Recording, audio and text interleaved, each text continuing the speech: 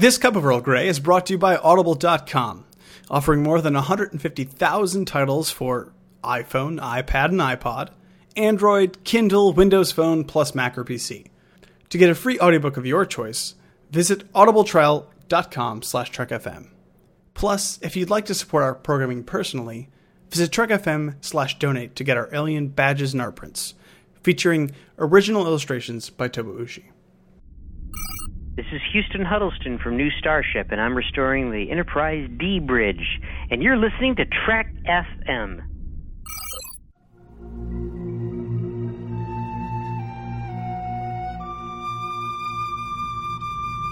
Tea, Earl Grey, hot.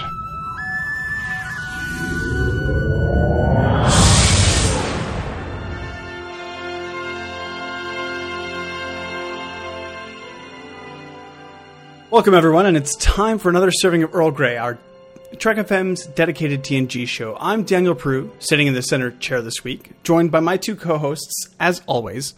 After being stuck on a planet for 8 years after a transporter malfunction, we have Darren Moser. Darren, how are you? Have you painted anything spectacular for us this week?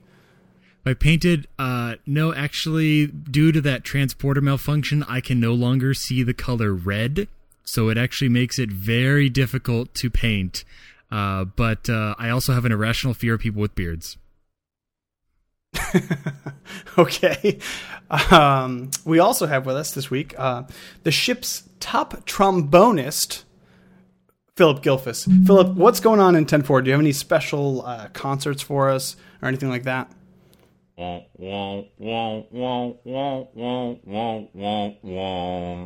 I'm doing all right, Daniel. You know, nothing picks up the ladies like an instrument.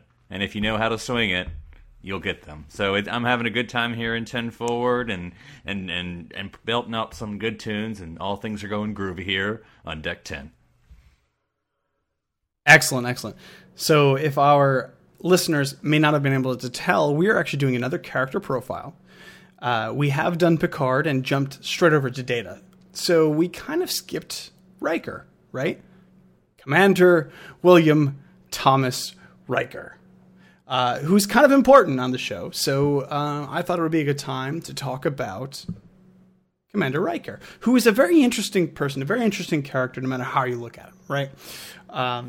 We have the original series where Spock is the first officer, but he kind of has another role. So he doesn't, he serves two functions on that show. But TNG kind of chooses to separate that character, that function, into two separate people. So in TNG, we have Commander Riker. His main function is second in command, right? Which is very different. So what do you guys, let's just start off with like kind of a base. How do you guys feel about Commander Riker? Like, I know most people like him, I think, at least a little bit. And some people are okay with him. But Darren, what are your initial impressions of Commander Riker? Well, like you said, it's an interesting comparison to Spock, because like Spock is, the first officer, but he's also the science officer. And often his role seems to be more science-based, whereas Riker is definitely the XO. He's the one, Picard says the command, Riker says the command, and then it gets done. He's that part of the chain, and he's often, pointing things out to Picard. He's always has Picard's back. He obviously very much admires Picard, but I think he is the standard for that XO role, which to the Journey friends, I think to the journey, that it's just, often they, I think, lament Chakotay and him being the head of HR, as it were. And I'd say Riker definitely doesn't fall into that trap. He is not head of HR. He is the XO of the flagship of the Federation. Eat that, Chakotay. I believe it's Chuckles. Chuckles. Eat that, Chuckles. Chakotay. Okay. What about you? I know probably for a lot of this episode, Phillip, you may disagree with a lot of people on Riker. How do you feel about Riker overall? So many things. First off, to say, to me, it's only since I've been doing my rewatch of The Next Generation that I've come to appreciate Riker more, because I think more in the past, I've kind of seen Riker as sort of Picard's +1. Like, I never really thought about, like, you know, it's Picard, Data, and the gang. And so I never really thought of, like, Riker as, like, I mean, I don't not like him, but I never really thought of him as, you know, paying attention to his character and what he's all about. It's just more like, yeah, okay, he's one of the boys or girls. But I've come to appreciate him a little bit more. But also, I think he's actually started to annoy me a little bit as I've done my rewatch, because he definitely has a unique personality, which I think we'll talk about. And because he's kind of manic personality, because he's very friendly, but he also shouts half of his lines. Like during just to have a regular conference, and I'll be like, "What? Why do you say that, Captain? I think we should do this." I'm like, "Why are you yelling? Why is the Picard's old? He has sensitive hearing. I mean, don't be shouting everything." But I will do appreciate what y'all are saying, because I think it's true, and I'm the kind of, my fandom of Next Generation Star Trek is always to really read into the world, maybe more than what's really going on. But I do see that Riker is running the ship. He is like controlling duty shifts. He's assigning personnel. He is running the ship, because you see Captain Picard who kind of has like the strategic vision about what we're doing, but Riker's the one who's kind of pulling all the, you know, making sure all the ships are running in time and everyone's allotted what they need to, and they all have to come to Riker first. You know, he's the gateway. But yeah, I really think he did kind of step up a little bit more than what we saw in TOS, and it was definitely a lot there to this character. What chain of command, right? That's what pops out in my mind when you're mentioning that. I was going to say that. Is it Will or William? He's like, it's F you, sir. and that's, you know, that's the episode where he, you know, Jellicoe, right? Yeah. It's Jellicoe. Okay. Jellicoe comes on and is like, we're going to switch to a 4-shift rotation. And Riker's like, he loses his mind. I already hate you now. And he's like, no, well, we do a 3-shift rotation, and it kind of really works for us here. But, you know, that's where you get the impression of HR kind of representative, HR man in charge, kind of like, well, I'm going to run things, you know. Picard's, of course, at the top, but I'm the guy that kind of just gets things running smoothly and things go well. But okay, I'm the one who actually sits on the bridge while Picard's sipping tea in his ready room all day. Exactly, right? You kind of get that impression. Well, I'd say two pieces that, like you were saying, most defines Riker is that interaction with Jellicoe, because it's so different than Picard, and I would say also his interaction with Commander Shelby, which we can get to a little later, but I think that's that is definitely a very important interaction as far as presenting his character to us. Yeah, certainly. I mean, you know, best of both worlds. We'll get to later for sure. Dun dun dun dun dun dun. So I don't want to touch on that too early. Let's try to pull back a little bit and rewind a little bit here. Season 1 in Encounter, yes, exactly. Encounter at Farpoint, we get this clean-shaven, fairly fit man who may be a little overbearing, maybe a little cardboard cutout-ish character. Yes, exactly. And then in Season 2, we get this dramatic shift. I mean, it's probably more of a dramatic shift in my mind. It's more of a dramatic shift from Season 2 to Season 3. But visually and from a character point of view, like, it's probably Season 2 that we really get the Riker that we know and love from Season 2 on. The beard, right? The beard changes everything. We have Season 1, right? What do we have in Season 1? What Riker do we have in Season 1? We have only we had just talked about Season 1, you know. Oh, wait. No. I know, it's been a week, Daniel. Did you just, like, forget everything? Oh, my goodness. This is important that we talk about the transition, though. You understand what I'm saying? Yes. So in Season 1, that we get Fun-loving the binary Riker episode. We get 110010, whatever, blah, blah, blah, blah. And we get... I like how Daniel's acting like he doesn't know the exact episode title. Ladies, listeners, he knows it. He's just trying to play cool. And we get Hyde and Q, but then really, I mean, which are important episodes, and we can talk about. But my point is, like, what happens? I mean, to me, in my mind, Riker is is a fairly flat character in season 1 and becomes an interesting character in season 2. Is it just the beard, Darren? Is it just the beard that makes him interesting? What happens? What's going on there? Oh, I'm just trying to pick out some thoughts of Riker in season 2. We've just covered him so much in season 1. I love the actual story of the beard, how it was just Jonathan Frakes coming back from the season hiatus with a beard, like planning to shave it off the first day, and the producers were like, hey, why did you keep that? And 7 years later, he never got to shave. But imagine now if he had come back with a goatee or mutton chops or, a little... soul patch. We could have been a very different Riker. Hipster Riker. Number one, are you wearing glasses? No, it's Geordi's visor. I'm reading a pad that you've never heard of before. To be fair, I would, if I had the capability to grow a beard for 7 years, I would wear one if Counselor Troy would shave it off 7 years later. Oh, that's all I wanted in the bathtub. Yes. Well, that's true. I mean, obviously, he takes care of his beard as he goes throughout the 7 seasons. But if we need to imagine Riker not shaving for 7 years, we just have to go to Parallels. And we have the Borg-infested Riker with his super beard. That is what Riker would look like of 7 years of no shaving. We get everything. We get no beard Riker, good beard Riker, and then, oh my goodness, please shave Riker. So it's the full circle. Which you have to say, that action figure was not that popular. I don't know why. Well, okay, so Philip, what about you? I mean, you said you didn't want to talk about it, but so I won't talk about too much. But I think the context for me does come from Best of Both Worlds, but I won't talk about it a lot. But I'll just say, to me that episode marked, like, I can see Riker developing. But I'll go back to season 2, like you were talking about. Season 1, the sort of the accusation, or maybe not even accusation, probably was on purpose. Like, Riker is the Kirk. Like, he's the Kirk guy. Yeah. He's Jim Kirk, going on the away mission, shooting phasers, getting the ladies. Hey, we're going to have that role. It's just not going to be the captain this time. But I think he was fun. He was definitely fun, and, he laughed, told jokes, was on the away missions. All that was season 1. But I think season 2, like, our favorite, I can't believe I'm blanking on this episode. The Klingon episode, season 2. Matter of Honor. Matter of Honor. But we love that episode here at Earl Grey, but that's because it shows Riker, like, he's not just...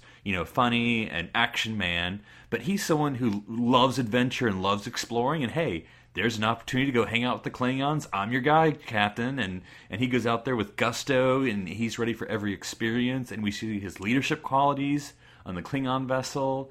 And it's like, it's so clear. And so I think you definitely see... And by the time you hit to the Best of Both Worlds, where you have this, and again, if you don't want to go into it, we won't, but you see this comparison between what's a Shelby and what's a Riker. Like, to me, I see the seasoning of Riker, and it really didn't hit me as he said, the Best of Both Worlds. That we did kind of see Shelby-esque Riker in season 1, but we did see him grow in 2 and 3 to become a little more gravitas.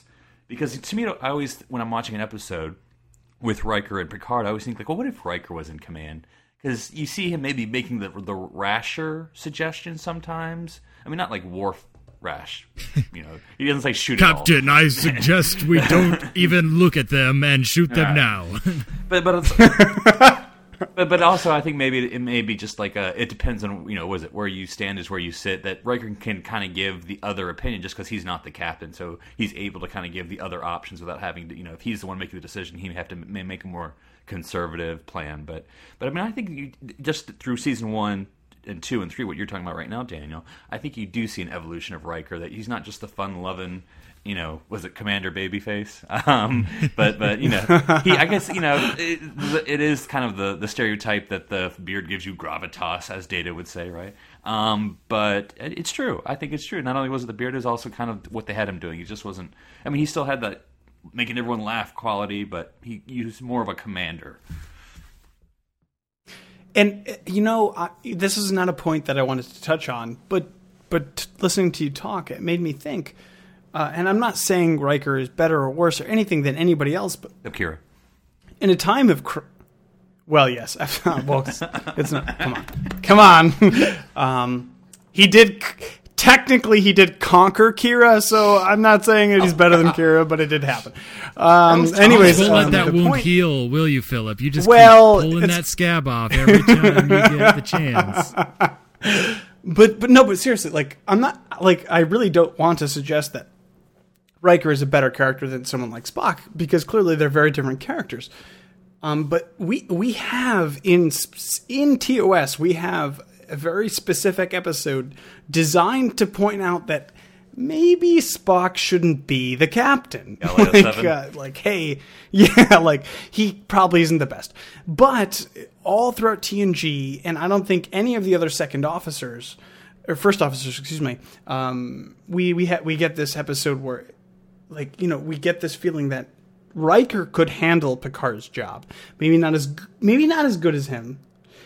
Because Picard is exceptional, but you know, we get this idea that Riker can handle command, and obviously it's proven without a shadow of a doubt in Best of Both Worlds.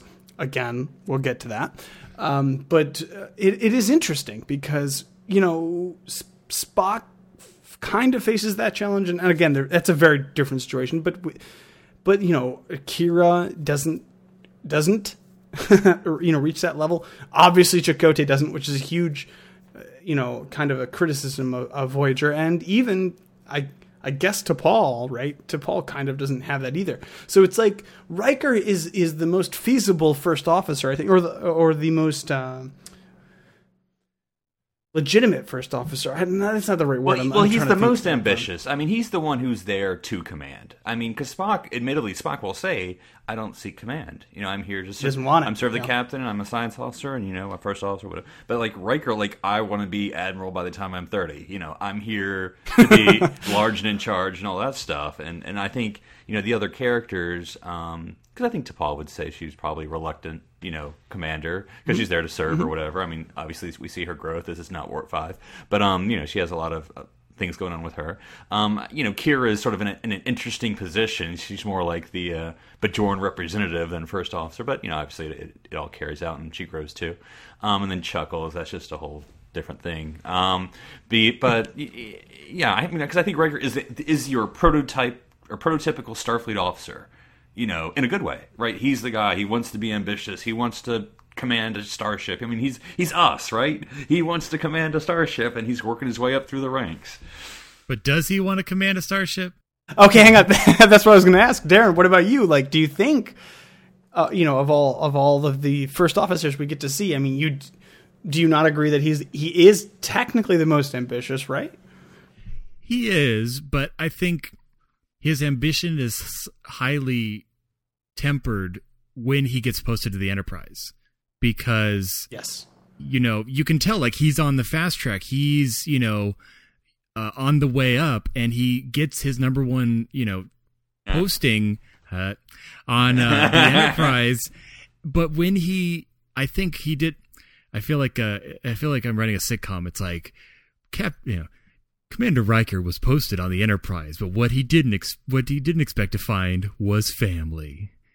You know, but it's true. He found a family there, and he found his real calling of responsibility, and I think that's why he put the brakes on his career and didn't want to be promoted to captain, because he's like, okay, I need to take care of this ship, of this family, of these 1,000 people on the flagship of the Federation, and he really was the best person for that role, and he knew it. And are we breaching this topic officially? We were heading that way anyway. Okay. So let's all right. go. So all right, the infamous topic of, you know, Riker taking command, and there's a great article by our own Admiral Chris on Trek FM. Called Riker, I Want You Sit Down, where he writes about the sort of history of Riker rejecting commands. Because I think it's interesting about, because I always think in universe, and then maybe that's just me being weird. But okay, he doesn't, you know, he's first officer on the hood, trailing slowly behind the Enterprise. He never really left his shadow, so exactly. Maybe that's why he doesn't want to. But he takes first officer on the Enterprise, even though he was at the Ares or something. And I forget where this is established. But anyway, he rejects that command to become first officer of the flagship. Yeah, that makes sense to me. You know, okay, I can have my own dinky command, or I can be, you know, one more first officer on the flagship with this Captain Picard on the Enterprise, which is super famous. That name. Right, and so he gets that, and then in the middle of first season, second season. In the second season, he gets offered I can't even remember, by his dad. Kyle Riker shows up, and he turns down that command, which I can get, right? He's only been there a year and a half. Okay, he wants to stay on there longer. But I think once we get to the Melbourne in Best of Both Worlds, I'm like, and he's sitting down with Troy going, why am I still here? I'm like, it's a good question. I enjoy your character. Because you would be dead if you got on the Melbourne. Well, but I after a while, it's like, I don't know why because you're obviously capable. Obviously you're enjoying it. And maybe that's fine. Like, his ambition has stopped, other than to be a good officer. But, like, climbing the ladder isn't important, like you just said, because then it's just, through the rest of the series, obviously he's still there. And then, after Generations, one would argue at that point, one would think after the Enterprise D is destroyed, Riker would go take command and not stay again with the Enterprise E. But whatever. But, yeah, it's an interesting to his character of this guy who, by all good things, is the evil Badmiral Riker. Where did that ambition go? And is that a conflict in what his character is? With all due respect, Philip, Commander Riker's career goals and objectives are his own damn business. So maybe you should leave. No, but seriously, this is important. This is super important to who Riker is. And this is kind of a question that is never really answered. Like, we dance around it so much. And especially in of course, Best of Both Worlds famously, we have that scene between Riker and presumably who he trusts the most, Troy. And he literally says he doesn't even know, why am I here? And she suggests, of course, that it's because you're happy. You're happy here. But and that maybe that's true. But do we have a theory? Darren, how do you justify that in your mind? How is this where he wants to be, even though he's been completely career driven his whole life? Like, what he wants to be in that chair. He even states it like countless times in the show. What's going on there? Well, but maybe he doesn't want to sit in the chair. There are many people in many different professions where they get over promoted, much like how captains don't really want to be admirals. They don't really want to be away from their ship. And yeah, he can do the most good. Not that he feels like he's dodging the big decisions by being a commander, but he's able to, because think about it this way. If, let's say, Picard didn't come back after not Best of Both Worlds, but Chain of Command. Like, not that he died, but like he just got reassigned or he went somewhere. Now Riker's ahead of the Enterprise. Well, who's going to be his second in command? And Data. Okay. So Data gets a red shirt, and Wesley comes back from the academy or something, and he's sitting at the con again. But it's just, I think, while we'll touch on when he actually does sit down, later, but I feel it's not just happiness, it's that I think he knows, in his heart that he's like, this is where I can do the most good, where I'm best suited. And, he's young. He's a young guy. There is actually quite a bit of time for him to become captain. He doesn't need to break a Kirk record or something and get that fourth pip. Well, like in Best of Both Worlds, you have that admiral saying, Riker's just standing still, and he's going to see all these people going past him like Shelby. But I think, and I don't remember. I know Daniel has seen this episode more recently than I have, so I don't remember that well. But Second Chances, because the overlying in the Riker storyline. Because remember, it's that, and we're never really told specifically what happened, but that Riker left Troy on Beta Z to pursue career opportunities, and that's why they broke up, because his ambition was more important than his, love life. And so that's what happens, and has always driven him. And so, Second Chances is that's like the reminder of, yes, that was him. That's always been Riker. That Will is telling Deanna about Thomas. He'll break your heart again, because I know me. I'm always going to put career before relationships. Or at least that was the me when I beamed down to that planet all those years ago.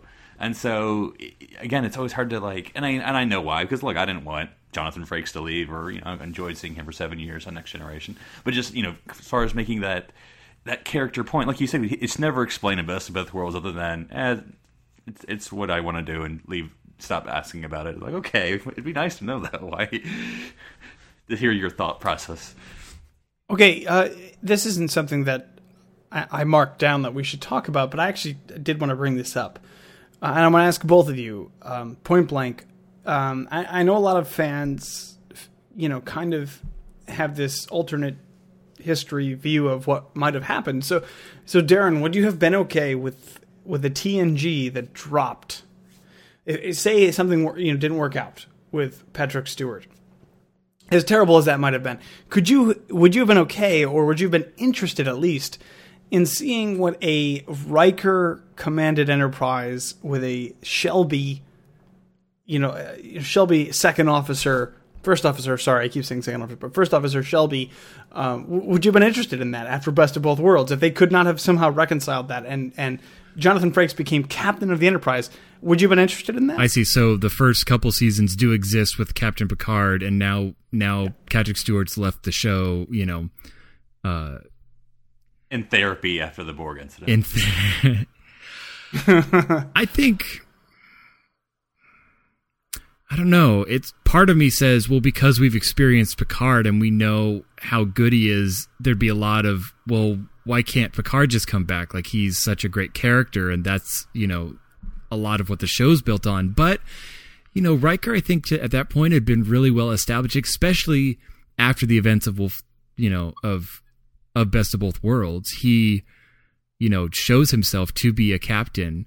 That would have been, I think what would have been really interesting is if he was the captain maybe for a season, and then Picard came back, in season, would that be Pulls 6? of Beverly. Pulls of Beverly, and comes back. I think that would be interesting, where now you get a whole different dynamic where the crew is used to Riker's command style, and now they're shifting back to Picard. I think that would have, been really interesting, if almost as if Patrick Stewart had gone on hiatus to shoot, 3 X-Men films or something. What about you, Philip? Would you have been okay with a Riker / I think it would. I would have been. I mean, again, and nobody wants to lose Picard more than I would want to. But just from a theoretical standpoint, no, yeah. I think the problem would be Shelby. That would be the one people like. Her? Is she in this? And so I think now. I think Data kills her in a secret mystery arc, and it takes us 5 episodes to figure out who did it.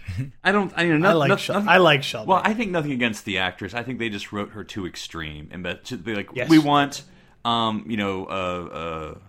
dichotomy to Riker. I'm like, yeah, but don't make her stupid and annoying. I mean, you can do the rash and young up and comer, but don't make her no one that nobody likes. I mean, that's I think it oversimplified that thing. And so maybe if they kind of settled her down a little bit, I mean, not that she couldn't still be rash and ambitious and basically the female version of Kirk, or the female version of first season Riker, because she did not have a beard either, I noticed. But don't make her just contemptuous of the guy. Yeah, the one thing that I think all people on the planet, or all human beings, would understand is if you're going after your boss's job, the one thing you don't want to tell your boss is that you're going after their job. It makes no sense. Why would you do that? Guess who's going to recommend Captain Picard who the replacement should be?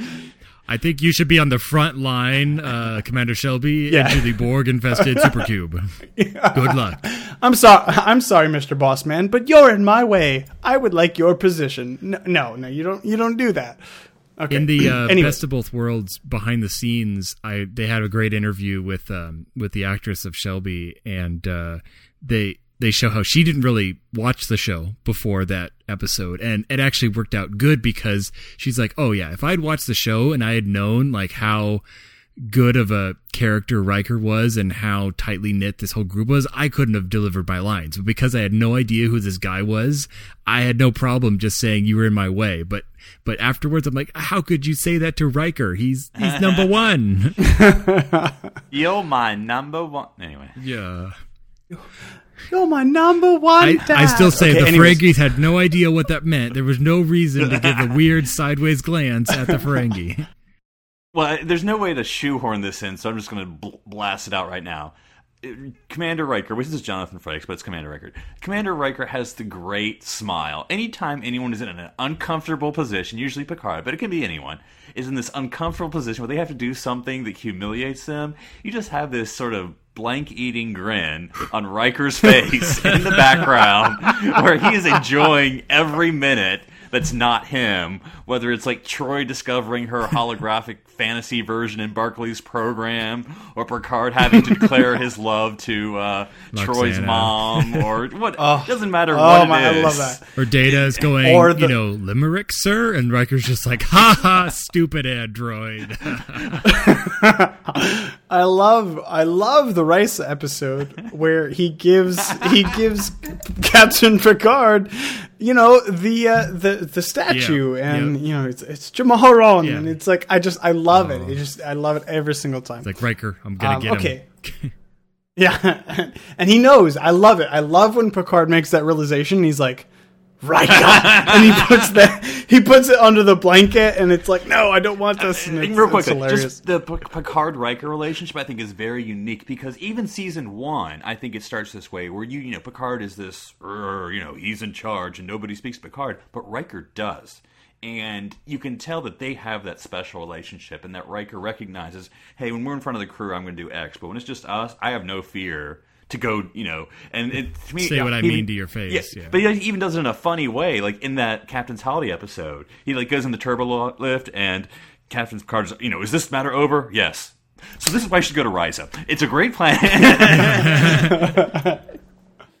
No, it's true, and it's like, it's tough when you're watching Star Trek, because like you have things to compare it to, right? So it's like, the first officer captain relationship with Riker and Picard, you instantly compare to Spock and Kirk, but it's not like that at all. Like, it's a totally different relationship, and I don't want to say it's better or worse or different, but it's different. You know what I'm saying? Like, it's like, so like the Riker Picard relationship is beautiful in its own way. Like, I absolutely agree with you, Philip. Like, season 1 Riker Picard, from when Picard says, Commander Riker, stop myself from making an ass in front of children, like that, like it's a totally different relationship from season 3, right?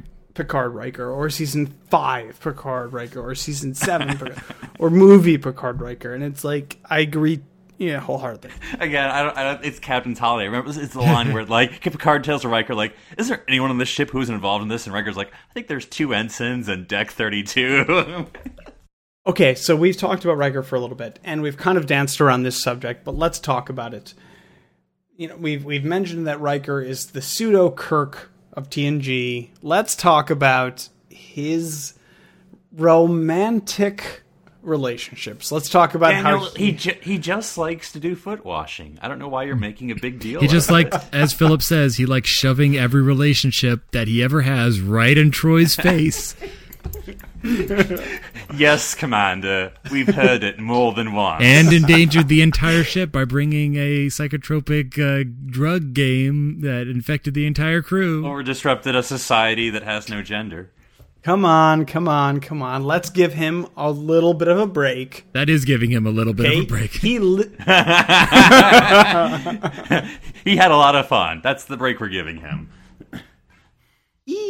I actually think, and I don't know that this is true, but I imagine that it is. In my mind, if I thought of like the ratio, I mean, I know that TNG has more episodes and seasons than TOS does, but if I imagine the ratio Take of that, Sandra Riker Orbit. sleeping with...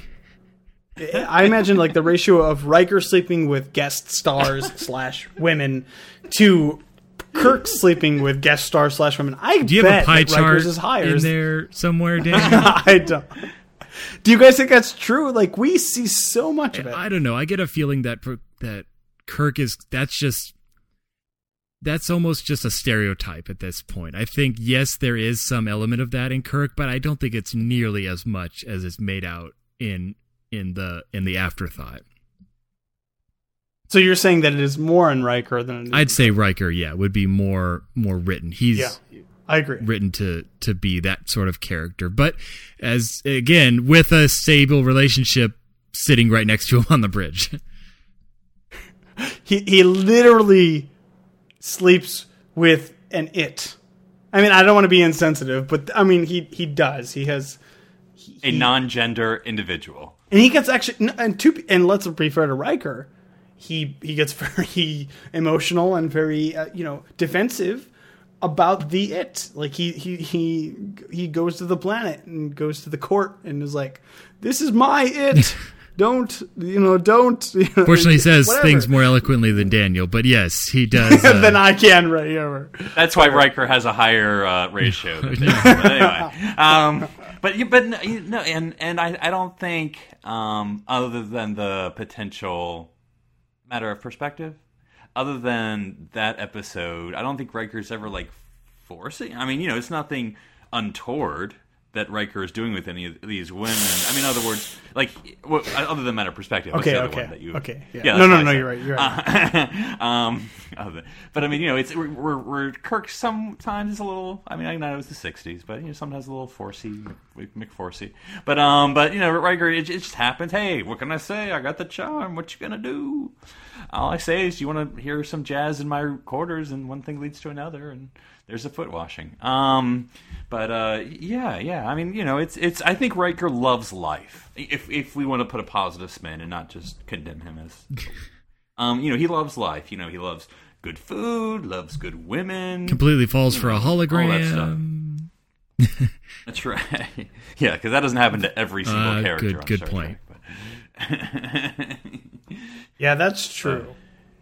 And in fact, it gets him out of a jam. Probably the only time in Star Trek, right, that it actually pulls him out of a situation that he wouldn't be unfamiliar with. Which I was, for everyone who again, I know I always sound so defensive. Anyone who talks about non-TNG continuity, if you're watching Future Imperfect in season 4 and you've never seen 0010001 in season 1, you will have no clue what the big reveal is in that episode in season 4. You're like, oh, they just showed a woman. What's the big deal about it? Yeah, well, if 3 years ago this meant something. Well, and to tie on to that episode, I remember when we were chatting in the other side of the bridge earlier this week. I had I kind of lost my head for a moment as I was thinking of the utter possibilities of if they reshot the parts of that episode nowadays. Does that make sense? Yeah, and Future Imperfect, because he's supposed to be, 15, 20 some odd years in the future, which we're kind of at now. If all the actors who are still alive came back and reshot, through green screen and editing all the future parts of that, I think that'd be really fun. I don't think they would ever do that, but I think it would be really fun. Yeah, because I'd really love to know how they got Ambassador Tom. Well, okay, that actor is dead, but you could CGI him in. He's a Romulan. You don't really know that he's dead.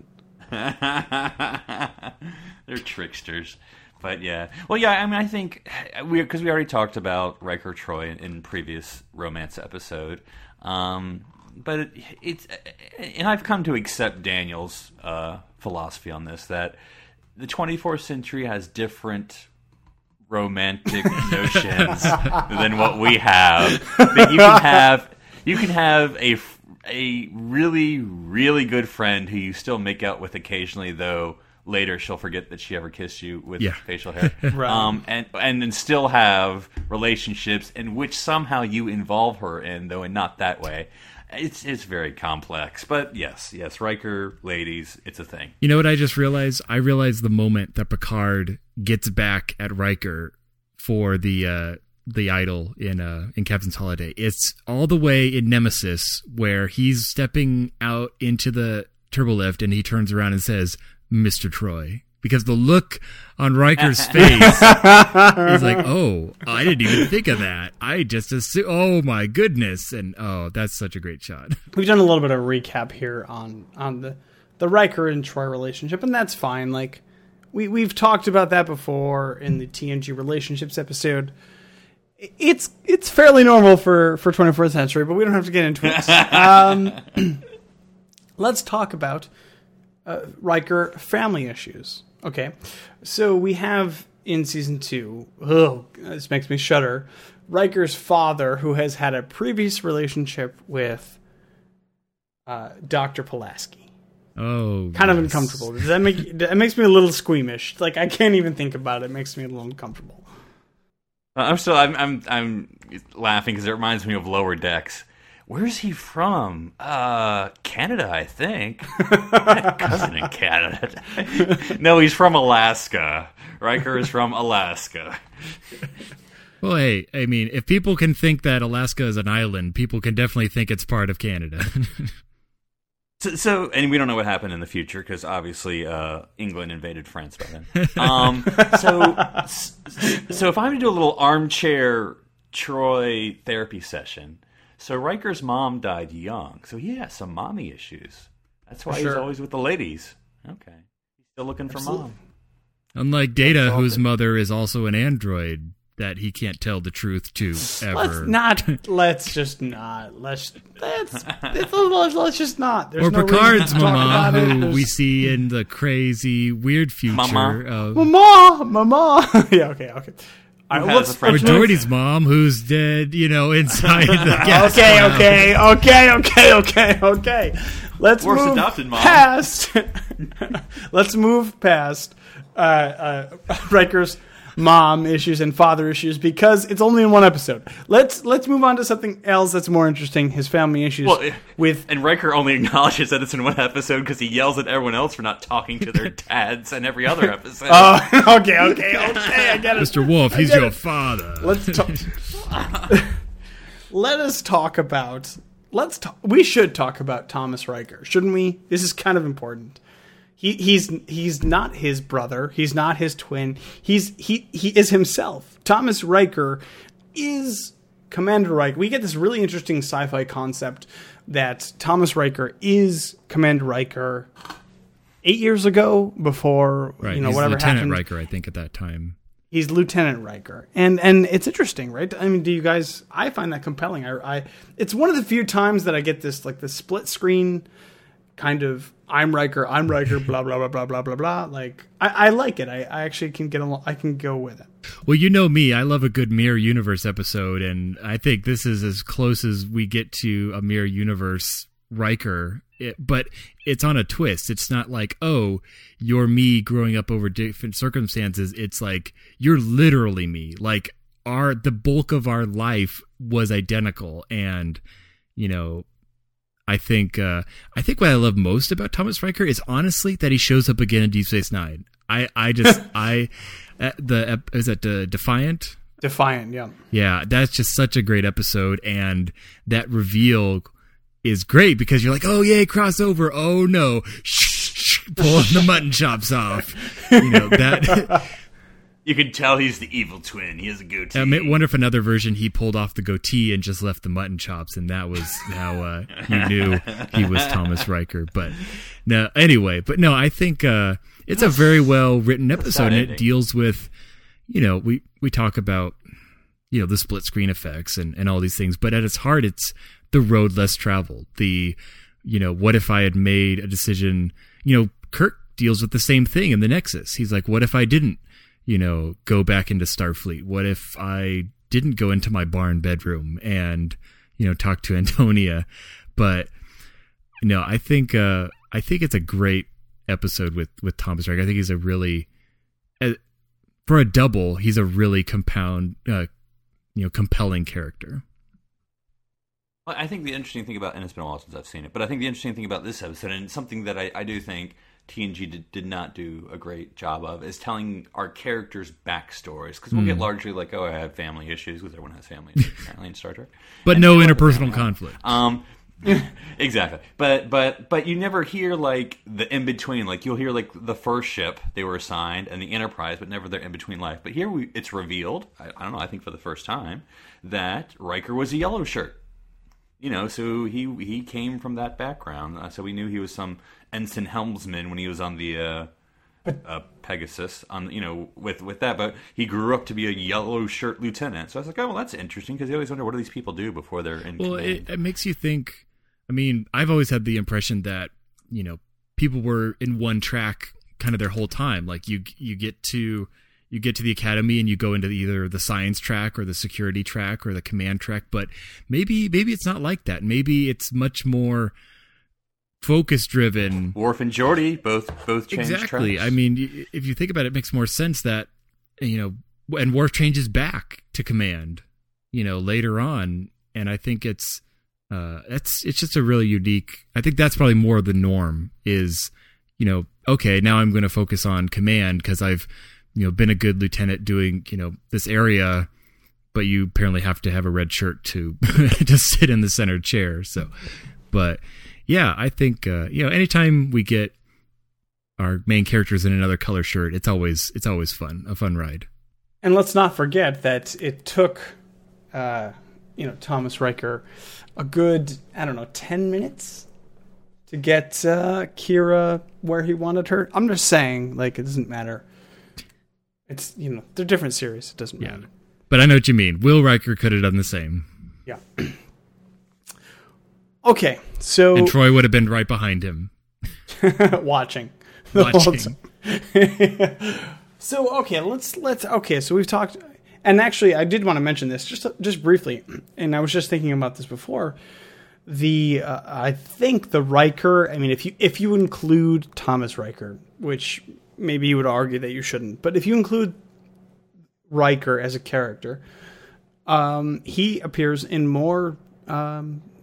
versions of Star Trek than any other character. Is that true? Right? Like, it's true. Everything but so. TOS. Everything but TOS, right? TNG, Deep Space Nine, Voyager in Death Wish, and Enterprise in their season finales, and their favorite, yes, their favorite series finale, season finale, and the love letter to Star Trek.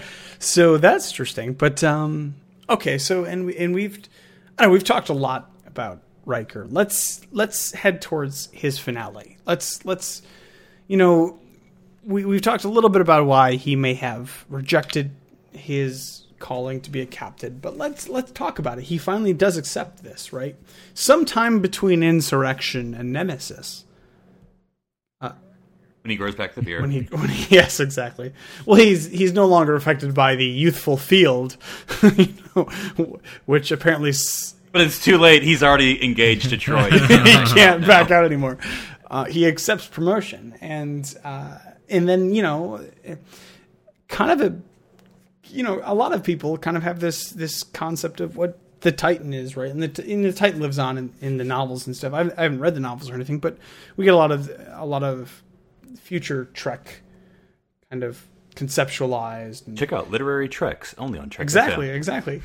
So do we think let's look at Commander William Riker in Encounter at Farpoint, and let's look at Captain William Riker in Nemesis. Darren, are you happy with his? I mean, that's 10 years, right? 10 or 11 or 12, maybe? Just about, yeah. Yeah, years of this character. Are you happy where he starts and where he ends up? Do you think it's a good character arc? I am. I think more so than other characters, he progresses quite a bit, and I think, yeah, he's a fun character. He grows, but he doesn't change. He doesn't change who he is. He doesn't change the way he, commands, the way he leads, the way he loves, and the way he, just interacts with his family. So no, I say I'm very happy with what they did with the Riker character. I don't have any regrets or things I wish they had included or gone to. What do you think, Philip? I think you just took away Daniel's leadership, and that's cool. But I think that I was happy. I mean, everyone wanted that. Like, you can't end the Next Generation story without Riker getting command. And I think it's interesting that they did go with the marriage to Troy, which I think obviously it was logical because they did set it up in Insurrection with them kind of getting back together, and with her memory being erased for some reason, And I think it is interesting, Captain Riker. Just think about, it's Captain Riker. Just saying that is definitely cool. I almost wish my only, and it's just a picky thing because I don't like anything about Nemesis anyway. But if they had actually shown him being promoted. Like, I know he just walked into the ready room and he had the captain's rank, which maybe that's fine. Maybe this is just me being mean, and it's probably fine that they did it that way. But just as, see Jean-Luc, put that last pip. He should have been the one to be in the ceremony and put the pip on. Yeah, but it was cool to kind of walk in, because if I remember Nemesis, this may just be my viewing when I was probably closing one eye anyway. Like, you really don't notice that fourth pip right away in that scene, but like the camera turns and you finally see it, and Picard calls him Captain, and it's also awesome. But yeah, I think getting married and the Titan. I mean, like I said, from a character in world, should have happened after Generations. He should have never made it to the E. It just didn't make sense. Like, it doesn't even make sense at all in any way, shape, or form. But him, at least in our love note to the next generation, if we'll call Nemesis that, if these are the voyages for Enterprise, then yeah, obviously Captain Riker, USS Titan, with a new counselor Troy, his wife. And Gilligan, the skipper too. And Wesley as assistant chief engineer. Argyle. I mean, I feel like that's unfair. I think that to us as viewers of the show, yeah, it makes sense. The D is gone. The E is being built.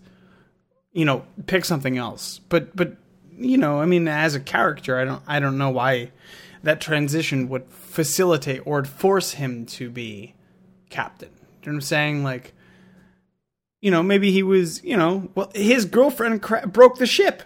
Maybe he felt responsible. It was Imzadi, not girlfriend. Imzadi implies I can still see other women, clearly. There's a lot of subtext in the Imzadi word. It's soulmate with benefits, or I don't know, it's something. Soulmate with benefits. That's actually a good title. We should probably use that. Writing it down. But, I mean, okay, all right, fine, whatever. I mean, I like Riker. We all like Riker, I think. Well, I should let you know, I've asked them to make Commander Riker Day next month, so I'm thinking of putting an entry myself. I'll be on the bridge. Okay. Well, all right. In closing, I do have to say that there's actually a lot of ground to cover that we didn't get to this time. Commander Riker is a really robust and interesting character, and there's really facets to his character that we weren't able to cover this time. We can't fit it all into one episode, and I guarantee you, we here at Earl Grey, we will talk about Commander Riker again and again. He's an integral part of the show. He's a very interesting character.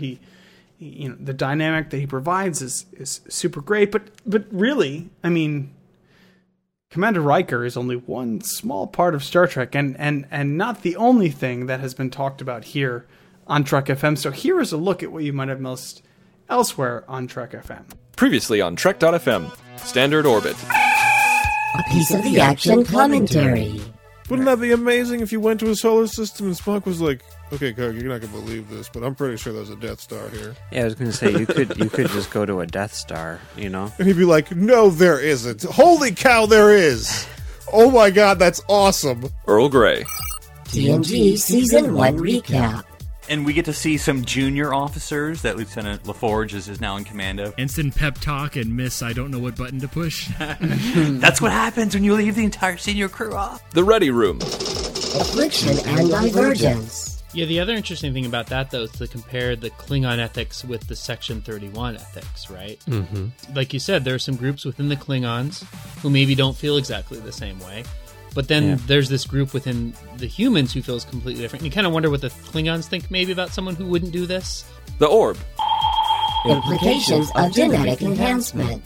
Miles slowly kind of gets to know these other characters. He's a little bit more comfortable with them, but he's still kind of at arm's length because they don't have that normal sense of control, what we would call normal sense of control, that Julian does. To the journey!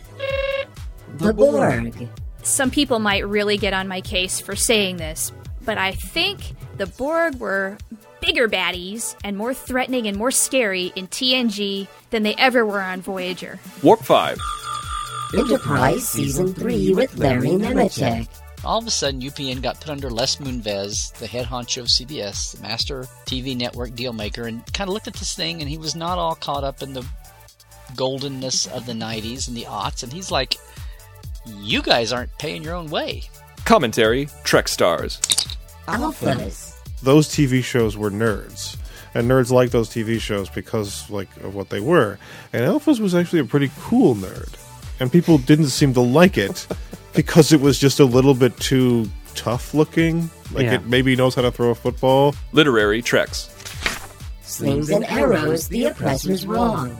And I'm curious to see, the next time I go back and watch Homefront Paradise Lost, how much this adds to the experience for me, knowing all this stuff that was going on and knowing how much more involved Layton's plans were than what we knew about just from the episodes. Matter Stream.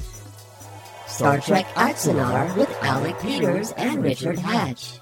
If you've ever experienced war or any kind of conflict where everything is life and death, there's a certain kind of resolve, truth, experience that you come to that I don't think too many people can understand or ever really empathize with. And introducing our newest show, Melodic Treks, covering the music of Star Trek. Alexander Courage and the TOS theme. Roddenberry in fact wrote words for Cottage's Star Trek theme song, not because he expected the lyrics to be sung on television or anything like that, but just so that by doing he could claim credit as the song's co-creator and therefore receive half the royalties from the song. And that's what else is happening on Trek.fm. So check out these shows and get in on the daily Trek Talk. You'll find them on iTunes, Stitcher, TuneIn, Windows Phone, Xbox, Zune, or you can stream and download files from the website. Just visit trekfm/pd for podcast directory to get all the links. We have 3 new iTunes reviews, guys. We have one from Dante Hopkins, who says, great breakdown of the various aspects of TNG, keeping us fans thinking and talking about it. Though there hasn't been a Trek on TV in almost 9 years, it shows like yours that keep us fans engaged. Keep up the great work, guys. Looking forward to more. Right. Oh, thank you. That's great. I think we'll do one next week just because of this. We also have another 5-star review from Aslan16, who says, I love this show. It's a very fresh take on TNG and adheres to the same excellent and professional standards that Trek FM has always delivered. It's a welcome new addition to the Trek FM family and a great joy to listen to. Thanks to all the hosts and to Chris, of course, for knocking the ball out of the park once more. Now, we don't actually play baseball in Next Generation. That is only on Deep Space Nine. We play Parisi Squares. It's a very dangerous sport. Yeah, we don't let Daniel play. He's a little too young. But we really appreciate it, Aslan. And we have Janie, who says, very interesting podcast. So I think it's very interesting how many Y's are in that name, but I think we appreciate it. And I think this is actually a Treksmas miracle, because did each of us wish for an iTunes review? Because we got one for each of us. For the new year. But no, we really appreciate all of the iTunes reviews and comments. They do help us, know that we're going in good directions, talking about, great things and, putting together the best show we can for you guys. And even if the anonymous ones who just left us stars will appreciate it, much like Starbucks, I'll take all the stars I can get. But really, we everyone who listens, we want to know what we're doing great, what we're doing, not as great. But yeah, please let us know and please keep listening. And if everyone wants to share their thoughts on today's show, they can go to trekfm/contact. There's a form there and choose to send to Earl Grey. That will come to all 3 of us by email. You can also use the tab on the right-hand side of any page on Trek FM to send to us a voicemail using your webcam's microphone. And you can talk to us and other listeners in our forums at trekfm/forums. In social media, you can find us on Facebook at facebook.com/trekfm and on Twitter using the username TrekFM.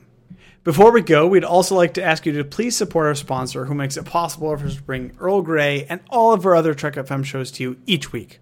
Audible.com is a great way for you to read all the books you've ever wanted to read, but never thought you'd have time for. Audible is the premier source for audiobooks, with more than 150,000 titles to choose from, and new titles coming every week. From classics to current bestsellers, Audible has something for everyone. There are many Next Generation books available on Audible, including The Devil's Heart, read by Gates McFadden, Dr. Beverly Crusher, of course, and Q in Law, read together by both John Delancey, who is Q, and Majel Barrett, who is the computer voice, and the Waxahachie Troy. As a Trek FM listener, you can get a free audiobook of your choice, along with a 30-day trial, to see just how great Audible is. So give it a try today, and catch up on all those classic books you've yet to read, or that latest novel from your favorite author as well. Just go to audibletrial.com/trekfm and sign up today. Again, that's audibletrial.com/trekfm and sign up today. Also, help us continue to bring Earl Grey to you each week by getting your alien badges and art prints featuring original illustration by Toba Ushi. You'll find them at trekfm/donate, and your support helps us pay for the cost of production, hosting, and bandwidth that's needed to bring our show to you every single week. And Darren, where would people find you each week if they were looking just to talk to you? You can find me on Twitter under Dr. Sci-Fi, that's DRSCIFI, or on my other podcast, The Dr. Sci-Fi Show, where we're covering sci-fi novels this month. And I just had a great interview with Diane Carey, the author of my favorite Star Trek book, Ship of the Line. And Phillip, how about you? You can find me at #1 TNG. Oh, wait, no, that's Riker. You can find me at NC Public Servant. NC stands for North Carolina. NC Public Servant. And where can we find you, Daniel? Anyone can find me at OneUpDan. That's on Twitter. And that is the #1, not the word. Never the word. Never, never the word. I mean, who would want to be #1? All right, guys. Well, Commander Shelby has been riding me like a horse, so I've got to get going. So maybe I'll see you guys on Holodeck 2. No, I don't think you will. I'm gonna just stay in my quarters. Live long and prosper. Make it so. Engage. Fire.